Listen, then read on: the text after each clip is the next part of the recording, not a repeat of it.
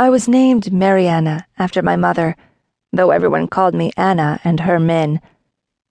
When she was pregnant with me in the heat of the summer of 1924, she traveled from her home with my father in Princeton to her mother's farmhouse in Merritt and waited, full-bellied with heavy breasts, for me to be born. Grandma Petrie's house sat on the land that bordered the ravine, far out of town. In some spots, her property overlapped the Chulu's Indian Reserve, touching tentatively like new lovers. This was something the people in town were shocked about. In a valley divided into geographic grids, crossing these boundaries was unheard of. She didn't mind. She insisted the land was richer there, more fertile for her gardens, and besides, she had gotten it for a song. When I first heard this declaration, I had imagined her standing before Bill Bislow, her mouth opened wide to release music from within her throat. I thought she would have worn her good dress, the blue one she wore to church on Sundays, and my mother's lipstick. There, I imagined my Aunt Nell walking with Min through the fields and swimming with her in the ravine at the edge of their property. Min would have been happiest there, light and buoyant in the cool water, her feet occasionally scraping the slick algaed bottom.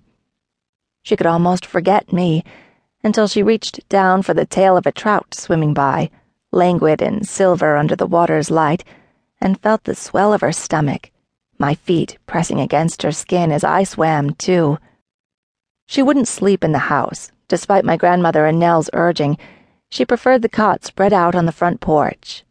She said from there she could hear the fish breathe. Once I was born, my father, Anton, came on the next train for his scheduled 2 days off. He worked as a supervisor in the mine in Princeton. This is my first memory of him.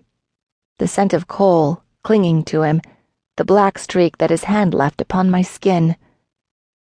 I imagine Min passed me to Anton, thankful for the chance to rest her arms, stretch her tightened back. She would have walked, slowly and shuffling, to the window and stared out to the ravine while he cooed to me.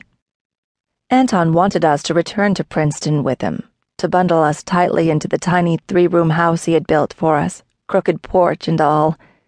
He had painted it yellow for Min, her favorite color, hoping to disguise the size and slant of it. He wanted us waiting in the rocking chair when he came up the hill from the mine. "I can't," Min said as she held me against her neck. She always smelled of lilac water and talc, and her crimson-painted lips must have left an imprint on my forehead when they briefly rested there. "It's too soon." Anton never asked too soon for what. He rarely asked Min anything. Instead, he folded up his clothes and packed them back into his canvas sack. Min walked with him to the train depot. We stayed at Grandma Petrie's for almost 2 months. Min shuffled me from her own hands to Nell's to my grandmother's. Some nights I would cry, and I imagine I would have felt Nell's hands, warm and smooth from the cocoa butter she used each night, her long fingers stroking my soft spot, turning me as I slept so that I would have a pretty head. I don't know where Min was those nights, but I think of her slipping into the ravine, the shock of the cold water turning her to goose flesh until she sank into it, her eyes squeezed shut